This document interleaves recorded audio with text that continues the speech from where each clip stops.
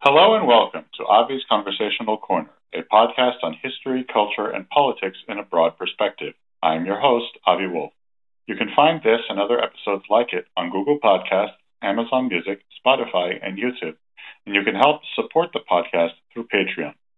It was a time of rapid, terrifying, and exhilarating change, a time of scientific breakthroughs, mass politics, endless scandals, and efforts at reform. A time when new groups of Americans fought for and sometimes won their right to participate fully in American life, while others did their best to try and keep America as it was, or as they imagined it to be, with few heroes, many villains, great geniuses, and piercing questions, many of which still trouble us today. Welcome to Stumbling Colossus, a regular part of Avi's Conversational Corner covering the Gilded and Progressive ages of the United States, from the end of the Civil War to the end of the First World War. This episode's topic, Poetry for a Society in Motion. It was one of the great fonts of literature in an increasingly literate age, published not only in specialized collections, but even in ordinary newspapers. As with many parts of high culture, poetry enjoyed a true basis of support in the Gilded Age. But what sort of poetry did Americans create? Who was it for? Was it American or universal, within society or above society? And was this era the high watermark for poetry as so much of high culture in the U.S., or is the story more complex? With me today to discuss these questions and more is Ben Sears, self-described writer and restaurant guy. Ben, welcome. I appreciate you having me. Thank you. Thank you. So let me start with the question I ask almost all my guests in discussing this era. Let us imagine a literary critic or a major poet from Britain or from Europe comes to tour the United States to learn of its poetic trends and tendencies and great poets around the end of the Civil War, say 1860, the late 1860s, the middle of the period, say the 1890s, and by the end of the period around and after World War I. What would they find? What would have changed? What would have stayed the same? Well, I think it's hard to separate America from England at the time. In America, you're going to see a huge influence of Walt Whitman. Leaves of Grass came out in 1855, and that changed a way a lot of people looked at poetry. At the same time, you've got a bunch of the English. You could kind of outraged that Whitman showed up on the wrong shore. They were claiming him as English rather than as American. He said he was too good for the Americans, which is kind of funny, especially considering that his whole intent was to do something distinctly American. If you give me a second, I've got just a little clip here a little section here from the intro to Leaves of Grass, where he tries to describe what he intends to do. He says, America does not repel the past or what it has produced under its form, or amid other politics or the idea of caste or old religion. It accepts the lessons with calmness, is not so impatient, as has been supposed, that the slow still sticks to opinion in matters and literature, while the life which served its requirements has passed into the new life in new forms, perceives that the course is slowly born from the eating and sleeping rooms of the house, perceives that it waits a little while in the door, that it was fittest for his days, that its action is descended to the stalwart and well-shaped heir who approaches. He very much wanted to build on what had already existed, but do something completely different. And you get that change, and you see it in poets, which is an odd thing to say. You don't see it immediately. The immediate thing that most people are going to be reading is things like Longfellow. And Longfellow, he was a superstar. He made more money, possibly, than any poet, adjust for inflation or whatnot, but than any poet ever did in their lifetime. And at one point, the New Yorker paid him $3,000 for a single 200-line poem. And if you adjust that, it comes to about $80,000, just under $80,000. So it was a very poetry-hungry country. They very much enjoyed it. but there were huge changes that were happening, kind of bubbling under. I don't know if that makes sense. Well, makes sense. So what sort of changes are you talking about? You've got while the influence of Whitman is happening, you have Emily Dickinson writing. She's doing something completely different than what is acceptable, what's being printed. And then you've got Gerard Manley Hopkins taking his influence from Whitman, and now he's doing that in England. But both of them are completely unknown. So what you have happening at this time is one of the biggest changes that I've seen in English language poetry, kind of being born. So Emily Dickinson, I mean, she published 10 poems, I think, in her lifetime of the 1800 that she wrote. The rest of them were all put out in, I think, 1890 by her sister. She found a big box under the bed, essentially. And it's listed as 1,800 poems, but a lot of them were revisions. So some people say it's about 1,700. But she was very much a recluse. She wrote to see if she could be published. She wrote to a man named Thomas Higgins, who was a publisher with the Atlantic, and he sent her 4 original poems, and he loved them, but he didn't know what to do with them. From her complete poems, the editor, a guy named Thomas Johnson, wrote that Higgins just didn't know what to do with them because he had an inability to classify them. Higgins himself wrote, "The impression of a wholly new and organic poetic genius was distinct on my mind at the first reading of these poems as it is now, 30 years of further knowledge, and with it came a problem never yet solved and what place ought to be assigned." Nobody really knew what to do with her, so she kind of kept quiet. So you had her, and then you had Hopkins across the sea taking the influence of Whitman. Hopkins was a priest, a Catholic priest, spent most of his life more or less cloistered, and he didn't release his poems. His poems weren't released until 1918. But he, from Whitman, he put it a certain wickedness. He said that he saw in Whitman something very similar to his own mind, which terrified him because he thought that was not something he would openly confess, because he saw, as I said, a wickedness there. But Hopkins was playing around with Anglo-Saxon rhythms and rhymes, lots of alliteration, more playing with stress points than as we do syllabic meter. So you got almost kind of a drum roll from him. He had lines like, "I caught this morning's morning minion, kingdom of daylight's dolphin, dappled on drawn falcon," just lots of heavy beats. And all of that came together in probably about the early 1900s with Americans, but Americans in England.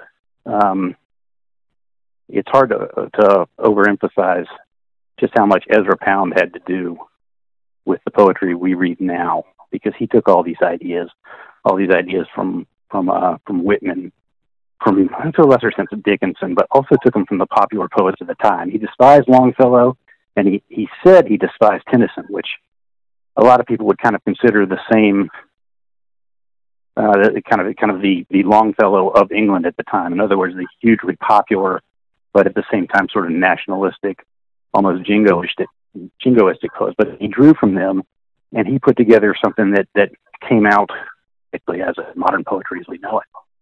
So, let me see. But while all that's going, poetry during that period went on. It wasn't all experimentation. You had geniuses like Christina Rossetti, Thomas Hardy. Separate from all of them, you had Algernon Swinburne and Yeats. So it was a very interesting time. There's a lot going on. It definitely sounds that way. You bring up there are many interesting points I could address, but I wanted to start with, you mentioned how Longfellow and Tennyson were kind of jingoistic in this era, not just in poetry, but also I noticed in classical music and a lot of other ways. America, as it was growing and becoming more prosperous and more powerful, economically, demographically, even politically on the world stage, people were becoming more and more anxious, dealing with kind of an inferiority complex vis-a-vis Europe and, as you mentioned, Britain. But what exactly, to the extent we can know, what exactly was who thought, you know what, poetry is universal, and therefore, as was commonly said, the people in the old world are the best, and we just have to be their best mimickers? And who said we need a distinctly American voice, but what exactly would be that distinctly American voice? How would it express itself? Well, Whitman was the biggest front on the distinctly American voice. But it's hard to say, for me, it's hard to say that he was the distinctly American voice because he went out and proclaimed it. It wasn't something that developed. It wasn't something that just happened. He came out and said, I am the American voice. At the same time, you've got somebody, and I make fun of Henry Wadsworth Longfellow just because, he's got these poems like, The Arrow in the Song. This is a wonderfully cute poem, but it's sort of saccharine. I shot an arrow into the air. It fell to earth, I knew not where, for so swiftly it flew, the sight could not follow in its flight. It's stuff like that, and I make fun of that, but this guy was a genius.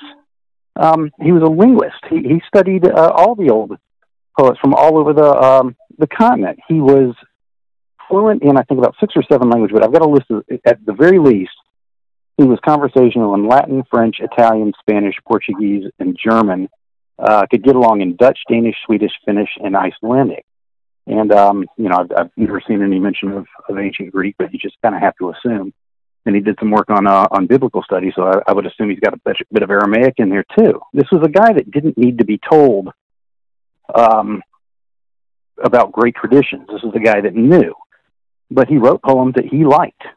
And he wrote poems that people liked, and I just think that there was no stopping him. I don't think that it was, I don't even know that he saw himself as adding to some great tradition. It's just sort of making people happy, making himself happy. There was, the big picture everybody gets of him, the big picture. The most common picture out there is him with this long flowing beard, and he grew that beard because he got scars on his face. His wife was, she was ironing. Somehow she got, whatever it was she was ironing, caught on fire, and then ended up catching her dress on fire. And he jumped up, and he put her out. She died 24 hours later. And if you read his kind of elegy for her, even it is sort of this standoffish, this is what people will like. It's a very bizarre thing to read. So he reads, let me see if I can find a quick line from that.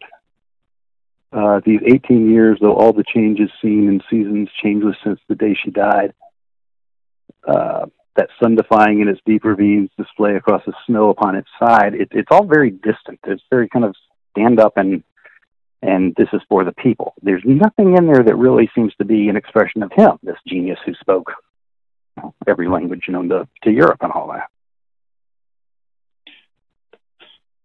An interesting point. So it sounds like he was very much in tune with the Victorian era when you felt things, but you weren't like the modern sense. You were in tune with your feelings in the sense we would understand today. Well, I think yeah. Oh, I was going to say just as kind of an illustration of just what you said there. He had sort of this standoffish, lifeless eulogy for his wife, and then you go across the sea, and there's Tennyson, wrote out not a wife, but someone who I've read without knowing exactly who it is, someone very important to him. He wrote Clarabelle, and this is a funeral poem, but where Clarabelle low lieth, the breezes pause and die, letting the rose leaves fall, that the solemn oak tree sigheth, thick-leaved, ambrosial, with ancient melody of inward agony, where Clarabelle low lieth. Everything's ascribed to something else. The trees are sad. Later, thickets are sad. Moss is upset. There's nothing internal from it. There's nothing from the person. And that explosion happened again. I always go back to Pound. That's one of my faults, but I just see him as a nexus. That was something that was slowly building, and then Pound kind of collected these groups of people and got in touch with editors of publications, and that's again kind of poetry as we know it, the reflective lyric that has always been around, but it's almost exclusively what we read now. Okay. So before we get to Pound, who we're obviously going to have to discuss, let me ask a very basic question. Let's say say an American man or woman, fairly literate, and decides they want to become a published poet. How do they go? How do they even go about doing it? Who do they talk to? Where do they go to? Were there like literary agents in the sense we understand today, for instance? As far as I know, there were literary agents, but if you look at a lot of the publications at the time would be holding contests. That's how Emily Dickinson got published. Through the Atlantic, she read an article about how to become a published poet, and they were having a contest, and she sent in against. So I mentioned this guy Higginson. He said, "Fantastic! I don't know what to do with it." A lot of the poets you read were professors. A lot of them were people that had published otherwise. There was coming up kind of a crisis in publication. For so long, there had been patronage, and patronage was disappearing, and people really didn't know what to do. You didn't see a real solution until Joyce and T.S. Eliot. But a lot of them would publish in magazines, and then they would do a small printing, kind of an exclusive printing, sent out to friends and family. And if that was popular, then they would attempt to sell. But it's kind of like now. If you're a musician right now, you can get an agent, you can sign with a label. You can go huge, but most people are going to do something, kind of put it out themselves, sort of a YouTube or get yourself on Apple Music, things like that. So they would always, I would say, almost always start small. Okay. And on the customer side of poetry, to the extent we can know, what were the kind of people who read poetry? And perhaps most importantly, I remember someone pointing out that, like, for a long time, poetry was something very much to be sung or to be read aloud. Was poetry something like that in American life, or did people read it silently to themselves? I think there was a lot of both. You had a lot of poems that were sort of alehouse type things. So you get a strict meter, consistent refrain, meant to be said but in front of people. And again, sort of that Longfellow was pretty good at these things that tell a story, the Hiawatha type thing. You'd later see them, I think, sort of resolved into to what's called 14ers. So iambic heptameter. So you have an iamb, unstressed, stressed, 7 times in a line. And I'm trying to think of one that is contemporary with the Gilded Age, but immediately what comes to mind are things like Mighty Casey at bat. These things meant to be said. Strangely enough, the most obvious, when people ask, for example, iambic heptameter, I tell them the Gilligan's Island theme, because, you sit right back and you'll hear a tale of a fateful ship. So there was a lot of that. There was a lot of turning inward, though. Things like Emily Dickinson, this idea that commercial was bad, because you had, for so long, poetry was written privately among gentlemen and gentle ladies. Then you had Byron turn the world upside down, become a superstar, and then you had people trying to be Byron. And so you had poets, and then you had artists, and then you had people that were in between. But the artist didn't like the idea of it going out and being, this barroom type thing. And that went in the direction with, I'd say, Hardy, probably Rossetti, and you're going to hate me for repeating the name over and over again. Then Pound came along, and he had spent some time studying in France and Italy, trying to bring back the troubadour idea. He called it the Provençal idea, but it also came along Rimini, where he eventually lived. But these ideas of poems meant to be sung, refrains meant to be said by a crowd, and from that we get the ideas of like the villanelle, which is a poetic form with 3-line stanzas. In the first stanza, the first line becomes a refrain, and the third line becomes a refrain in alternating stanzas of 3 lines either till it resolves in a 4-line stanza. But for that, like the most famous one of those is probably "Do Not Go Gently Into That Good Night" by Dylan Thomas. Very interesting. So before I ask about Pound, and clearly I need to.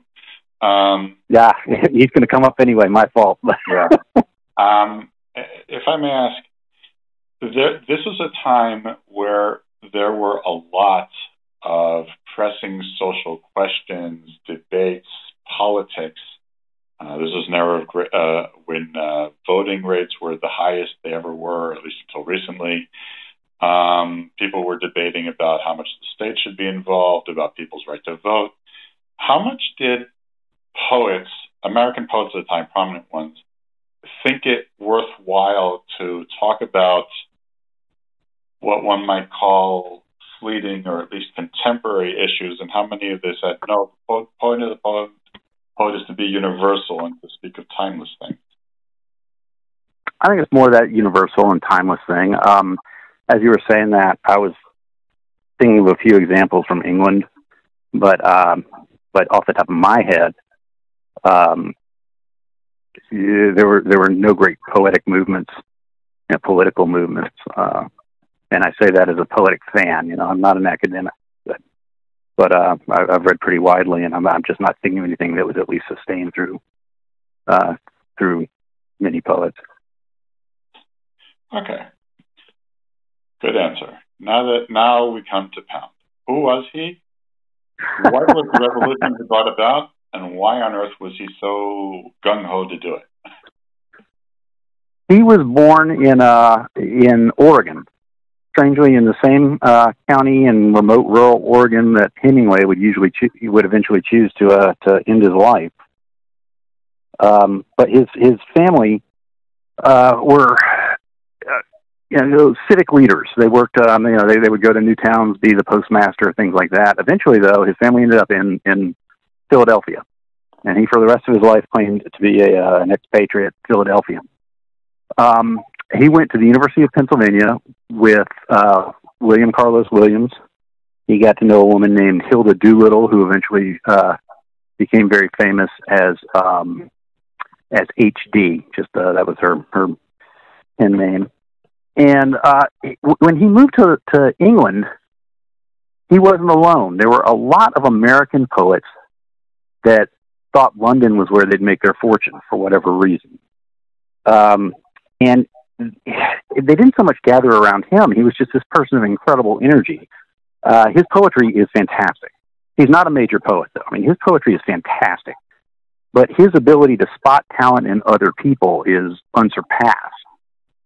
He brought H.D. along. He helped publicize William Carlos Williams. He recommended Robert Frost. This was after the time period you're talking about, but he recommended Robert Frost to Poetry Magazine.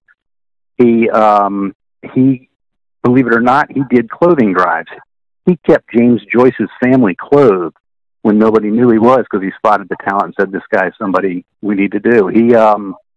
The eventual bomb that was dropped on poetry, that was Eliot's The Wasteland, was considerably longer until Pound got a hold of him and said, "You need to cut about 2/3 of this," and he did.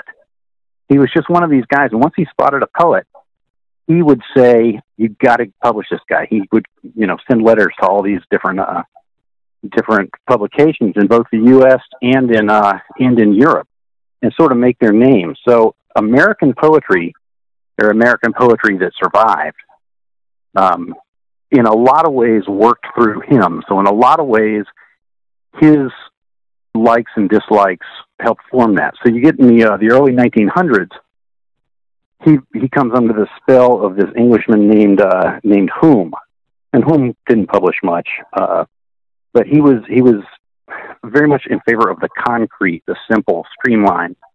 And so Pound, along with this guy Aldington and a guy named Flint, and probably to a bigger degree than is publicized, H.D., became this group called the Imagistes, and it's Imagistes sounds French for the sole reason that they thought it sounded cool to sound French, but they were English language people, and they went for a new style of poetry where they rejected Tennyson, specifically singled out Tennyson, even though they praised him as a technician, for all the Victorian ideas of flower leaves.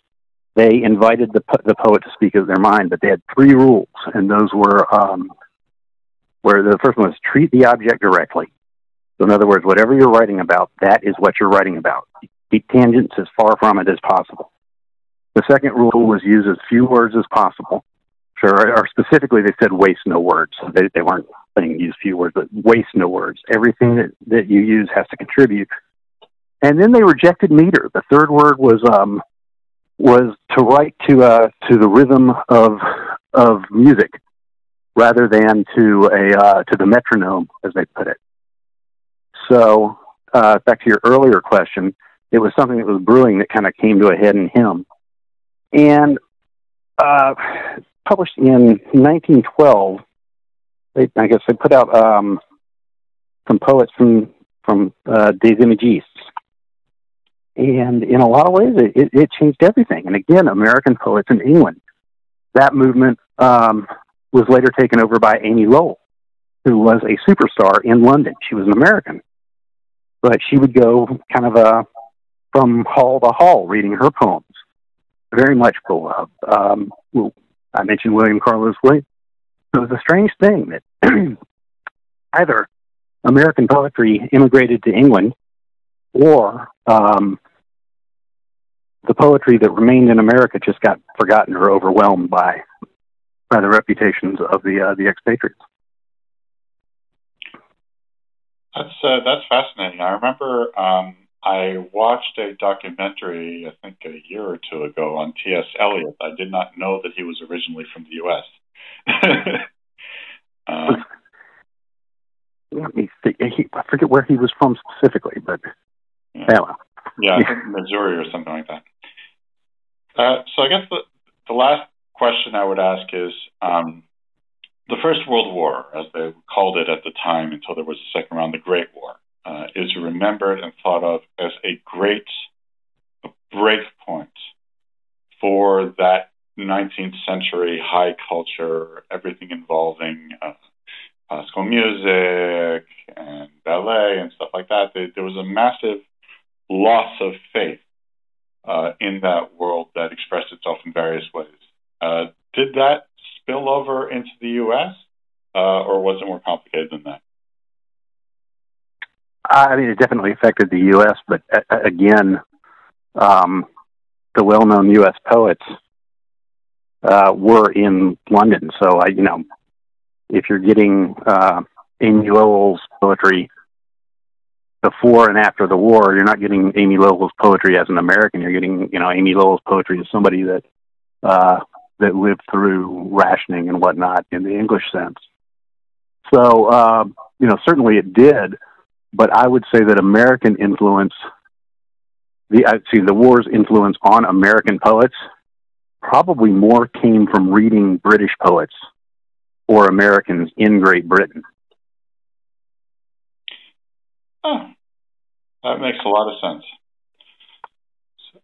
Ben, you've definitely given me and our listeners a lot of names and a lot of stuff to think about and to chew on, and definitely need to contend with one Ezra Pound. Thank you very much for coming on. It's been a pleasure. I'd like to once again remind my listeners that you can listen to this podcast on Google Podcasts, Amazon Music, Spotify, and YouTube, and you can support the podcast on Patreon. See you all next time at Avi's Conversational Corner.